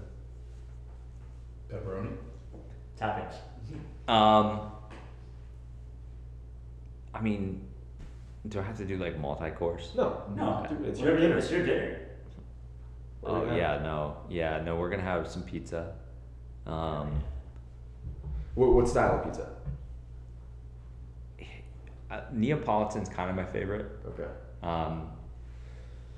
But I mean like really, really good, like not a cheap dollar slice New York style, but like a really good New York, like Scars or like that, like a good pizza, right? I'd say that or dough, like, but then you go up and you get in Connecticut. Did you just Yale. say fuck dough? But fuck dough. Like pizza dough? Yeah, no, sorry, we're going down to pizzas. But what's it in Yale? Frank Pepe's. I don't know Frank Pepe. Oh, dude. Well, even that whole Connecticut pizza scene is like that might be the best pizza. I would have Frank Pepe's. New London? Have you been there? Yeah. Had pizza there? Yep. Good pizza. Frank Pepe. We'd start with Frank Pepe. Probably like just, you know, an appetizer of just cheese. And then maybe like Scars, I like those. pepperoni. Yeah. And we finish off with a nutball. You know what a nutball is? Is that with the cheese? Maybe not the pickle. No, that's No, like so you take ice cream and you roll it in nuts, like chopped up peanuts. Oh. Cover it with fudge. Cool. That's Lancaster Country Club right there. I like that. That's the move. That's the move. When we roll up, we'll get some nutballs. Yeah, Yes. nutballs. You got to get the nutballs. Fudge on the side. If you were to shoot the GTT boys, how would you stage us?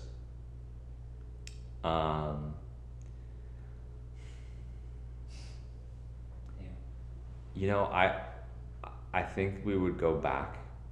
We'd go into the archives a little bit. I'm feeling some Marky Mark influence, you know. Whoa. But like, who's gonna bust out the abs first? I don't know. You know what I mean? back in 2022. Yeah, so you guys start. We can So prepare start for that. working We on got that to. now. Yeah, we got to. We'll hire a trainer. Start working on that now, and then when you guys Dietitian. get your shit together, Right. we can shoot. You know, Cool. yeah. Yeah, what clothing sponsors can we have? Because CK, I don't think is the move anymore. No. They've Um, fallen out. Yeah, we can get you in like Airwalk or something. Okay, great. So sick. Love that. So get to some Airwalk, maybe some Tommy, the Carpenter jean Tommy with the like flag for the Yeah, the hook. Remember those? The hammer whip, yeah. We'll Yeah. put some Adidas Superstars on. Yep. Some superstars.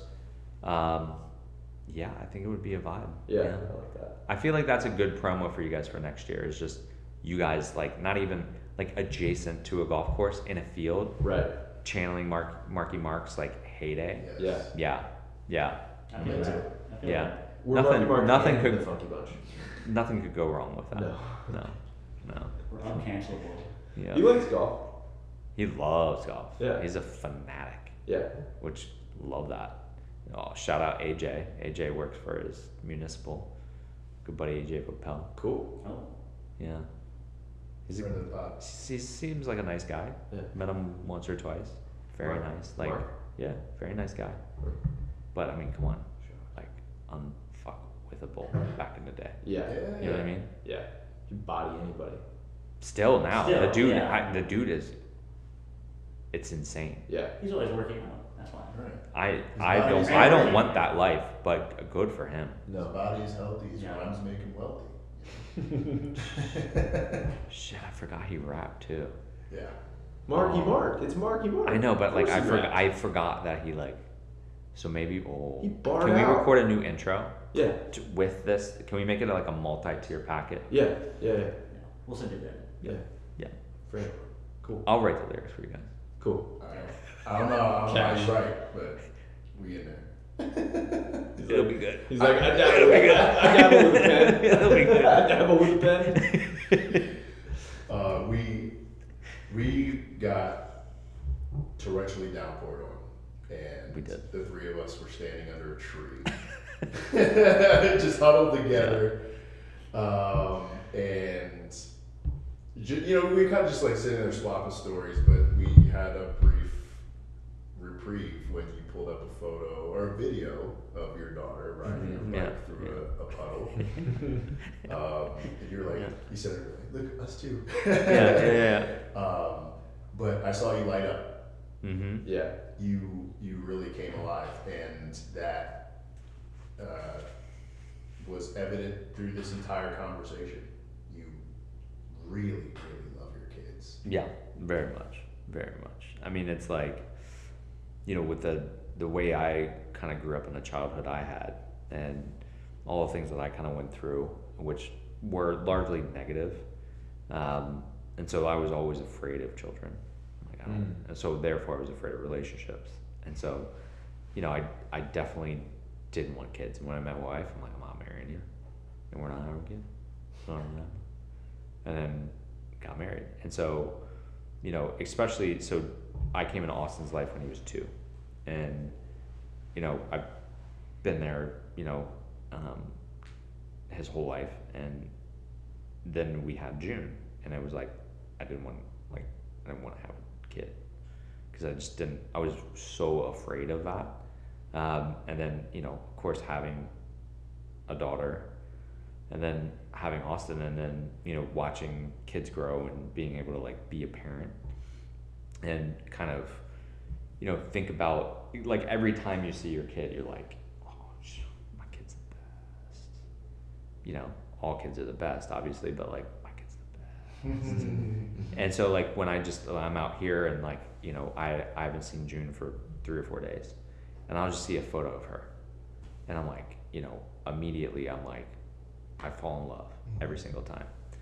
And that's kind of the coolest thing about being a parent is like every day you're just falling in love over and over again with your kids, and you're kind of especially as they're growing and they're such 10 and 3, like we're worlds apart and we're seeing the world in so many different ways, And so I'm, seeing how Austin's kind of interacting with the world, and so I'm kind of relearning it, and then shifting gears. And then June's like, she's just kind of on her bike, and she's learning how to ride her bike, and it's the funniest thing in the world. She literally will go out before bedtime and do like a family loop, and she'll be at the top of her little lungs screaming the Mira soundtrack from Disney. She's got a little. Which you played for Yes, us. we did. You gotta hit you with. it. I gotta hit you with it. Yeah. You gotta understand what I listen to all day long. And she's screaming it. She's going so fast. She stops. She pretends she's Mira. She's like, my bike, it won't work. And I'm like, what's wrong with your bike? What's wrong with your bike? She's like, no, you gotta call me Mira. I'm like, oh, I'm sorry, Mira. What's wrong with your bike? She's like, I don't. Oh, it's fixed now. And we'll just go. And so her little personality is really starting to come out. It's very different than Austin's. It's in a lot of ways similar to mine, in a lot of ways different to mine, similar to my wife. And so seeing it, like, as they get older, and it's like, that's every day, you're just constantly like, you're in love with your kids, you're in love with your wife, you're in love with the world around you, because you're just constantly experiencing new things. So even though I'm not like around them, like I'm on the road the rest of this week, but like I guarantee you tomorrow at 6:30 in the morning, I'm gonna get a text, and it's gonna be June on her way to go get a donut at the beach. You know what I mean? Because that's all she wants every morning. Is just go downstairs, pick out her donut, and come back. And it's dumb to people who don't like get it or have kids. Like those little things like that are like so much more important than me taking a good photo. Like that shit. Like that's cool if I go out and I take like a sick photo and everyone's like, yes. Like, but my daughter getting a donut at 6:30 in the morning and being really cute is so much better than that. So It's a very grounding experience. Yeah. Like I can tell you from, we've been on the road since Thursday, and I was with my kids and my family, and I the other day when Brad and I were just chilling in the hotel room, got a text from my wife, and it was her and my two kids. I have a 4-month-old and a 3.5-year-old, and they were all wearing matching tie-dye t-shirts, and like I just like lit up. yeah. And it's just like we have been having like the trip of a lifetime, like literally the coolest shit we've done all year. Yeah. And then I get this text, and that like That's the highlight. It just lit me up. Yeah. So,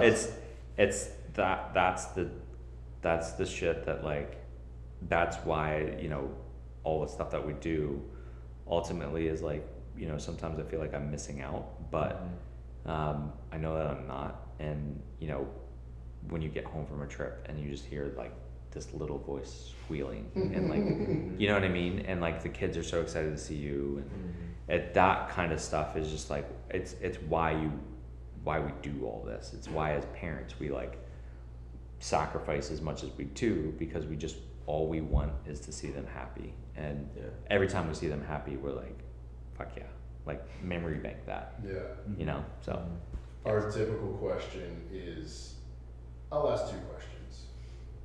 What's the hardest time, the time in your life June has made you laugh the hardest? And what is the time in your life you've laughed the hardest on the golf course? I don't know if I can really tell the second one. Do it. I don't know. With June, like, she honestly is like, it's constant. Non-stop hits. Like, because she has such a little personality where like, she's sassy, right? She's got a lot of her mom in her. Very like, no. I'm like, oh, fuck. You're like, already? What is going on? Yeah. But she'll do this thing like where she just kind of like, she gets crazy, and then she starts like saying poopy a lot, right? But she says it in all these different ways. Sick. And she just like comes up and she thinks poopy and fart jokes are like the funniest thing in the world. And I'm like, that is great. Like, because they are. because like it's hilarious. And I dealt with that with like a little boy, and now with like a little girl. But it's honestly like every day she's doing something that I'm like, holy shit, that is so funny. Like, what are you talking about? But so her thing is, we noticed with her, she can play really, really well by herself. She's very creative. Like, it's so funny. I'll be in my office and she has like a playroom kind of outside.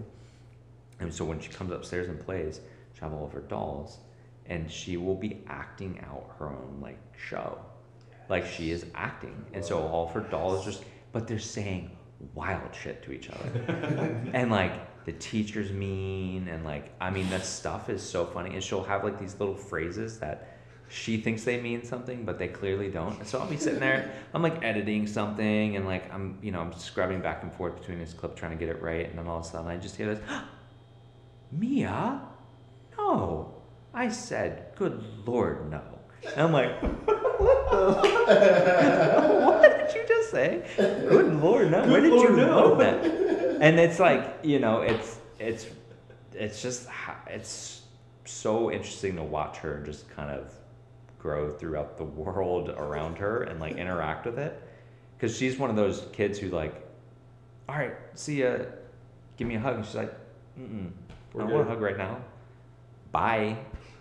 Another day she's like very affectionate with people, and like it's cool to see her do that to people, because that's maybe how I laugh the hardest, is when like people are like, give me a hug. She's like, I do not want a hug from you. Bye-bye. Goodbye. That's her dad through and through. So on the golf course, God, laugh the most, laugh the hardest on a golf course. Playing golf? No. Just being On a there, golf course, yeah. physically, feet on the ground. I think, God. So like the kind of golf I play, and like nobody's like getting really wasted and like doing dumb shit. So I don't have any like good stories like that. But so there's a guy, one time decided that he had enough and walked off the course. Problem was, he walked off the course at the worst possible point on the golf course, to where he had to walk through us to get back. So like, we're turning back around. Yeah. Oh yeah. Yeah. Someone we know. So we playing this hole, fucking loses it, starts walking, and we're like, what the fuck? Where's he going? And we're all kind of like, kind of like worried, like, what the fuck? Like, oh my God. So then we play out the hole, and he must have gotten lost or something. I don't know. We get to the next tee box, and we start hitting our tee shots, and his head pops up in the fairway, and he's like walking across the fairway, but he's not like, hey, what the fuck, you're hitting into me. He's just like angrily like, I'm fucking out of here. And we're like, what the fuck is he doing? And so we hit, and then we go up. We all are dying laughing, because like we just almost smoked him like 3 or 4 times. And we get to the green, and he can't be, I mean, because it's not an easy walk. He's up on top of the hill. He disappears over the hill. So like we all kind of were like, what the fuck was that? That was probably the funniest thing in my life, to just see a grown man have an absolute just fucking breakdown, but just be so blind mad that he got lost. Turn back around like, I'm gonna go fucking find them again. Fuck, they're gone. Fuck, I'm going. And then he literally almost gets smoked. Almost gets smoked by like 4 tee shots. God. Yeah. I mean, I've seen all kinds of interesting stuff. I wouldn't say I've seen too much stuff where I'm like laughing my ass hysterically off. That was pretty good. That was one of those ones where I think I will always tell that story. There's a little bit more to that story, but we'll save that for part 2. All fair. Yeah. Yeah. Oh man. I've got nothing left. Okay. One last one. One last one. Yeah. What's your walk-up music? What's your walk-up song? Sorry. That's too hard. Depends on like where. Mirror soundtrack. Huh? Mirror soundtrack. I don't know. It could be anything from like Slayer to Bob Dylan to like Turnstile to I'd say probably if I had to have like one song that I walked up to, Angel of Death by Slayer. Just let people know like some shit's about to go down. Yeah. It's about to be chaotic. There's some shit about to go down. Yeah. Don't fuck with me. Yeah, not good. Not good stuff. I don't know what's coming. Bad but it's gonna be things. some fucked up shit. Yeah. No, Like come hither and receive. when I was a kid, I used to take all my Christmas money up until I was probably 14. Every dollar I would get and buy every single bootleg Bob Dylan CD I could ever find. Wow. So like people know me from like my affinity for like punk and hardcore and like metal and stuff like that. Johnny Cash and Bob Dylan. You're on and some like singer-songwriter shit. oh fuck yeah! Like my dance at my wedding was Tallest Man on Earth. Sick. You know what I mean? Swedish dude. Yeah, great singer songwriter. I love a good singer songwriter. Johnny Cash was my first concert. Really? Whoa. That's stout. Mine was Red Hot Chili Peppers. What? Why are you upset about that? Because it could have been Slayer. Had I waited a month, that could have been like fucking. I mean, sick. Like 14-year-old at we a were talking Slayer about- concert. We were talking about Red Hot Chili Peppers the other day. That's a good first concert. That's a Whatever. Where Well, was- it was with Stone Temple Pilots. Oh, cool. Like right before what's his name like really went off the deep end. Yeah. So that was kind of memorable because he was fucking. It was sad to see. He was. It was, and I really at the time I didn't have like context for it because I was so young. But then I like think back and I'm like, oh my god. What year was that? 2000 to 1998, 99, something like Okay. that. I don't know. Kind of burnt from early childhood adventures. Save it for part 2. Yeah. Yep. Man. So This has been really fun. Yeah. thank you all. It's been a pleasure. Thank you, Instagram, for connecting us. Yeah. Hell Actually, yeah. you know what? I got one more question. We're Okay. sort of ending with this, but like, in the coming year, do you have any goals or challenges for yourself to work on from a mental or emotional health perspective? Yeah. So I did that. I did the journey of like, not like I don't need therapy. Like that was like one of the I'll tough it out. I got to where I was because I was tough. Because I dealt with all this stuff when I was a kid and went through all these things and never had to talk to anybody about it, never had to deal with them. And then I realized that, you know, however old I am, that like, it's not a good idea. Gotta talk to people. And so my wife had like tried to get me to like do that for a long, long time. And then all this stuff with, you know, the job that I had at the time and everything that kind of came to a head. And I'm like, I need to talk to somebody. So I did. And, you know, the conversation I had was like, holy shit, you're very self-aware. Like it's almost to a detriment, like how self-aware you are. And I think that for me, like this year, like a big part of it is working not so much like, one, it's a little bit of like not being so critical of like, I'm very aware of what's going on in my head, but I'm very critical of it. Or I'm always trying to like explain it away, if that makes sense. And so I think for me, it's a little bit more of like just kind of accepting emotions, good and bad, and not trying to like suppress them and be like tough them out. It's a little bit more to like feel a little bit more and you know, creatively like not let things affect me, because you know I think I'm always taking any sort of criticism, good or bad, and I'm putting too much into it instead of like thinking about my own critiques.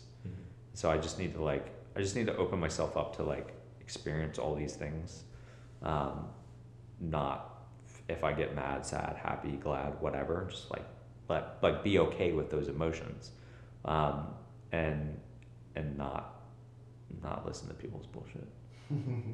Mostly the last one. Not deal with people's bullshit. I love that. It's a big one. It's a big one. That's a big one. That's a big one. like more than a year out. Yeah, that's a lifelong thing that I will continue to work on, is just not.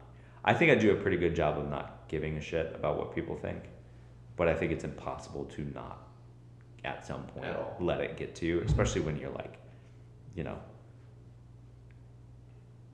the internet. I'll just put it that way. I'm accessible on the internet, and so therefore people feel sometimes that they can say things that they want to say, and I'm like, fuck, psych. So at some point it gets to you, and I'm just trying to do better about being like, you know what, yeah, I'm pissed off about it, I don't need to react to it. You know what, oh fuck yeah, I'm happy about that, I also don't need to react to that. I can just be happy for a minute, sit in it. I can be mad for a minute, sit in it, and then let it go, and not have to like figure it out. And I think that's my self-awareness, is like, well, I know why I'm mad, and it's because of this, and it goes to this, and it's all this other stuff, and I can just be like, you know what, maybe it's just something that made me mad, no, I don't need to overdo it. So we'll see. But like anything, I think with like mental health too is like, nothing is like a year-long project, Yeah. you know, and it took me 30 plus years to like even open up to get help for like pretty severe trauma, and never do it. And I think that's something that I like, you know, I hope a lot of, you know, I can only speak for guys because I am one, don't do. They're not readily available to like discuss their feelings because of whatever. And it's all understandable and it's all justifiable, but like being able to communicate with somebody who's like not judgmental, who is literally there to just let you talk.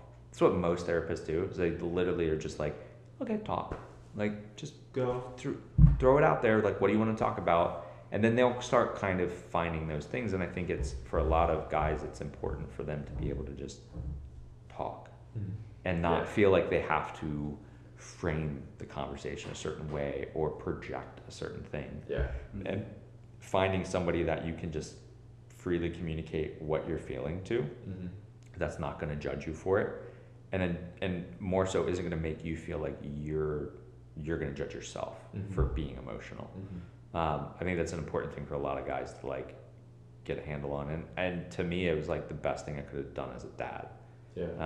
Is because the more in touch I am with my kind of myself, my own emotional well-being, the more kind of attentive I can be with my kids, because I'm more clued in. Whereas before I was like so busy suppressing shit that it's fine, like you're fine, you're really not hurt, you know, whatever it was. And so now I'm in a place now where I think I can be more accepting of like the emotions they're going through. You know, I just get up and I just start crying. I'll just get crying. You know, it feels good. I honestly, my wife said to me at one point, she was like, I think I've seen you cry maybe once, like one time, and all the years that she's known me, I've seen you cry maybe one time. I'm like, yeah, I think that probably was like the only time I've cried since I was like 10, 11, 12, because I was just always constantly suppressing everything, toughing it out. Like I got to that point where I was like, had such an overwhelming like urge to just fucking let out emotions, that she's like, that's the second time I've seen you cry. Like, do you realize how unhealthy that is? And I'm like, that's really unhealthy. Because I think there's such a stigma with guys about emotions, and especially crying. Like, don't cry. And I'll get all fucking, I got teary-eyed when we were talking about June.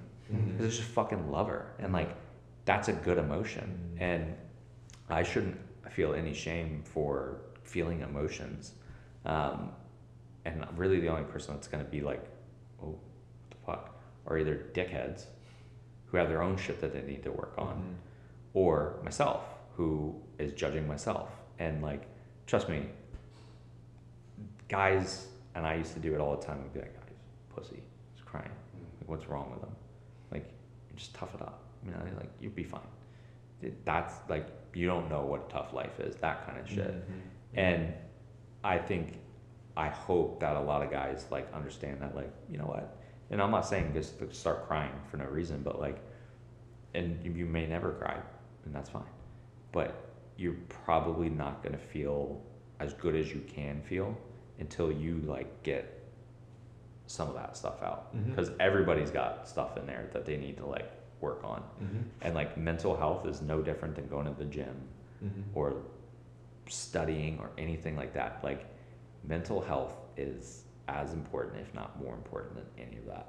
I mean, good Lord, it's literally like it controls your life. Mm-hmm. Who gives a shit how big your muscles are? If your Mhm. brain's not working, if you're emotionally not there, you're not good. You're not doing any good for anybody. So, yeah, I recommend it. I also recommend have a small daughter, because you will cry with laughter, and then you'll just randomly be somewhere and miss your daughter and be like, "You're so cute." Yeah, it happens. So. I love that you went in that direction, because I think for me the biggest takeaway from 2020 was, if you can't take care of yourself, you can't take care of anyone else. And if you're For not, sure. and you know, as a parent, it might feel really selfish to be like, I need to work on me, but if I'm not the best version of me, how can I carve a path for these little innocent people? Exactly. I mean, like, think about. So, I grew up in a pretty fractured home where emotions weren't handled well. That clearly had an impact on me, impacted my life for years and years and years. And so, when I look at Austin, and especially as a young boy, and he's gonna start figuring out, he's gonna have to figure out emotions and like how he navigates kind of the world around him. And I would rather him, because he's a sensitive kid, I would rather him always be a sensitive person than too hard, too tough. Mm-hmm. And I think me coming to that understanding recently of being like, tough isn't healthy. Like, I'm tough. I don't take shit from anybody, but I also am like, try to be the nicest person I can be. And I try and help as many people as I can help. And I think for him, seeing somebody like me, who, I mean, he's seen me, we've been on a golf course and they've hit into our group when I have a kid with me, and he has seen me go confront them. And he's been like, oh wow, like, what was that? Dad doesn't do that. Like, Yeah. what was that? And so he's seen that part of it where I think a lot of little boys are like, oh, my dad was going to beat up this guy and whatever. But I want him to see the other side of it where, you know, you're helping people, or you're just being nice, or you're just like, you know what? They made me one year, like, I don't like gifts. I hate gifts because I'm very picky. And so I don't want people to spend money on me. And so I have this thing about never buy me a gift. Make me something, whatever, that's fine. So they they just put a slideshow together for me, and I fucking bawled. That was the third time that I cried, and I lost it. And I was happy to do that in front of him, to show him like, you can have those emotions too, dude. Like, you don't just have to be, you know, a tough little boy. You can be like a sensitive kid. You can be in touch with your emotions. His dog just died, and like, to watch him let out those emotions and be connected to him was something that was good and healthy for him, to understand that like, there's highs, there's lows, there's ups, there's downs. And like, Did that make you feel proud? it made me feel sad for him. But Austin's one of those kids that like, I know that if we always give him the opportunity to show his emotion, he will. Mm-hmm. So that's why it's like important for me to work on myself, to make sure that I know how to show and receive emotion from people, and not be so closed off, so that like, as he gets older, we can work through that. And like, as he needs me to show him certain kinds of emotions, I can. Because before I didn't know how to do that. I was just like fucking mad. Yeah. You know, I was just like tough guy. Yeah. And especially with a daughter, like, she's gonna have a whole set of emotions she's gonna have to navigate, that as a father, I'm gonna have to help her with. And I think that, you know, learning that it's worth investing in ourselves as parents, but also as like friends to people. Yeah. Like, investing in yourself and your well-being is like, you know, physically important, obviously, but like mentally, it helps not only you, but everybody around. It's good for society. It's good for society to have less neurotic assholes Yeah. running around. So please don't be a neurotic asshole like me. Get some help. Mic drop. That seems like a good place to Yes, call it it. is. And cut. And we're gone. No, you seem like you're in a really cool like state of evolution. Yeah. Which Yeah. is cool for me to see, anyways, of somebody who's like in this space as a creative, as a hard dude.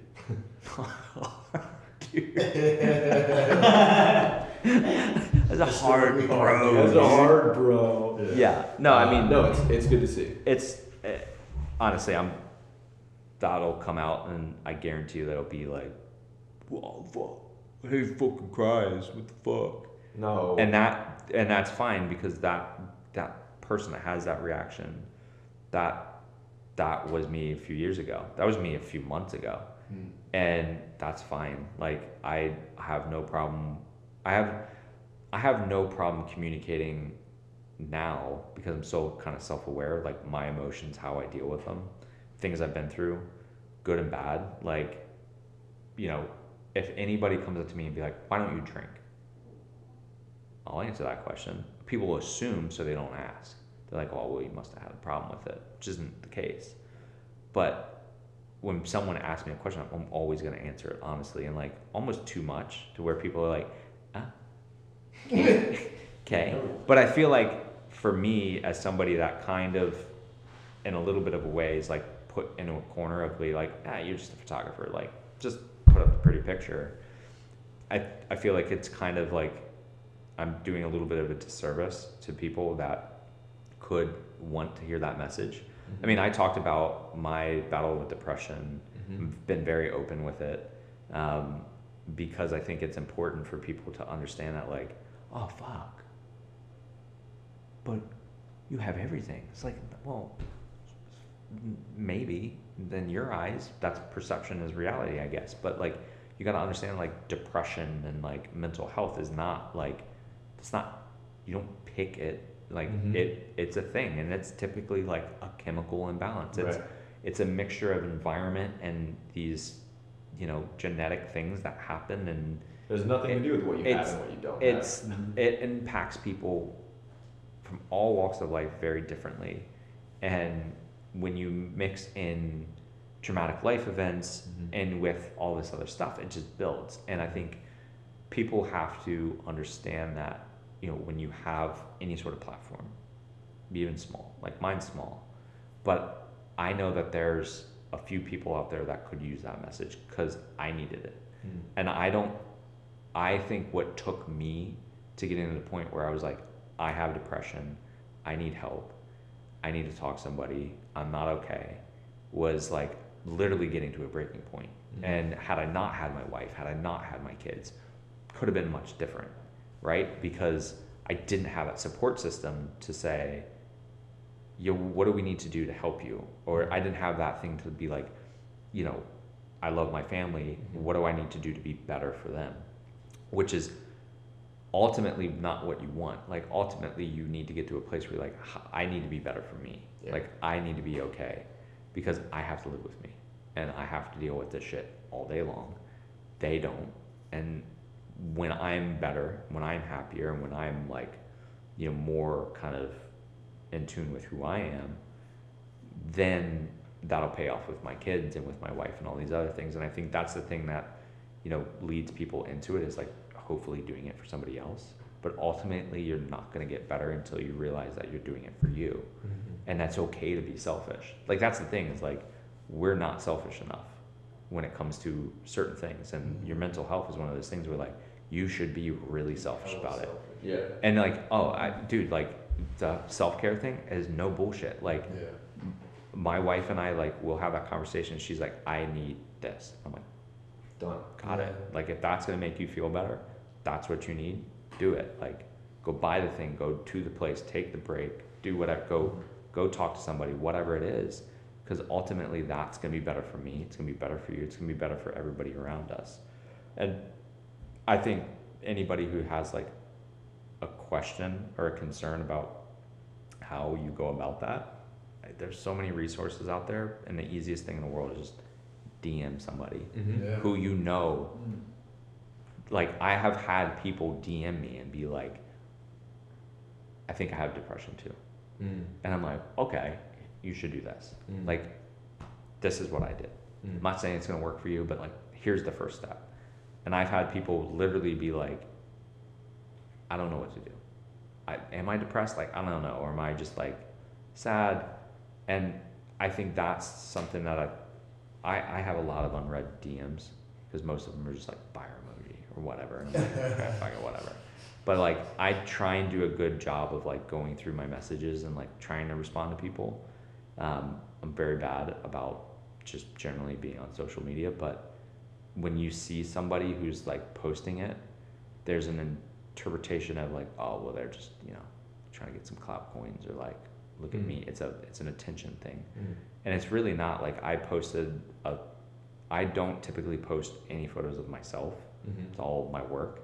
And I made a conscious effort of posting a photo of myself on the day that I kind of was like, I hate everything right now. I hate my life, which I have no reason to hate my life. Beautiful family and like great job.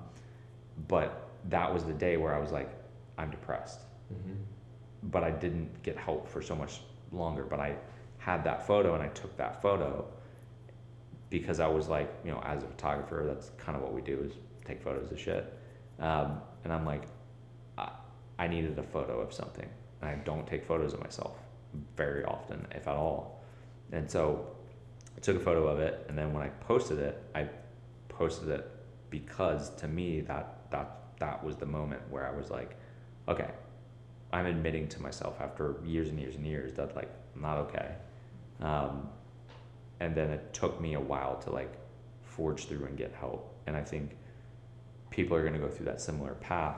And then when they get to the point where they're like, I need help, there needs to be somebody on that other end to like help them. Yeah. And if it's that friend, family, complete stranger on fucking Instagram that you don't know and you just like my pretty pictures, that's fine too.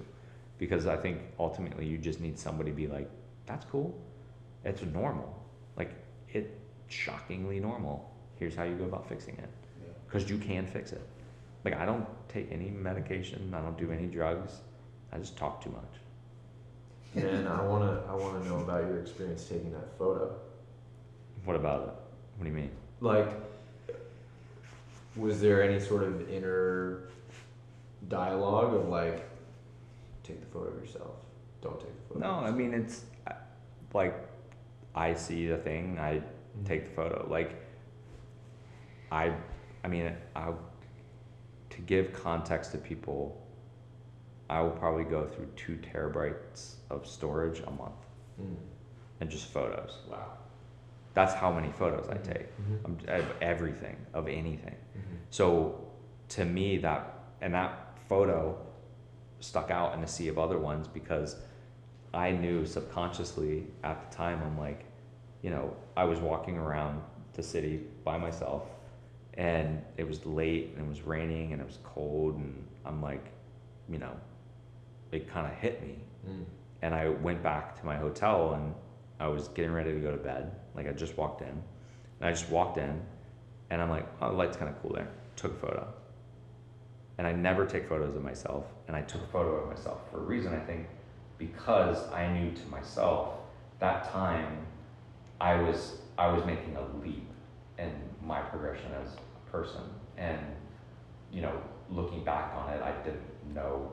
I think I knew in the moment, and that's where a lot of my photos come from. Just walk around, you see it, and then you see it later, and you're like, that's what I was thinking, or that's why I took that photo. You don't really necessarily, not always so hyper aware of it in the moment, because you're just kind of like, it's a constant. Yeah. I mean, like, literally, I know I'm gonna die, and my hand's gonna be fucking like this, and they're gonna just put a little camera in there. Be like, oh, that's why his hand's like that. Like, that poor guy, what happened? But if I died with her. He's a dork. But yeah, that photo to me is one of those photos that, like, it's an important photo for me, because it's one of those photos that I can look back on and be like, you know what, that was a personal growth moment for me. I'm proud of myself for getting to that point where I finally admitted it, instead of like trying to find ways that Yeah. it could be something else. That Yeah. like, well, you know, or I'll figure it out. You Yeah. know, I realized that at that point, I couldn't go on anymore. Like, I either needed to get help or I was fucking doomed. And Yeah. I didn't want to do that anymore. So it's kind of a good moment for me. Plus, I look like I have a strong jawline in it, so it's fucking. That And too. my wife's like, "Fuck yeah, bro." And I'm like, "Well, yeah, this is a really dark picture, but Sure. as long as you sure. like it, baby." Yeah. She was like, "What do you think about the name June?" She's like, "You handsome. What do you think about the name June?" Thank you, Have. Yeah, thank you guys. Yeah. Appreciate this.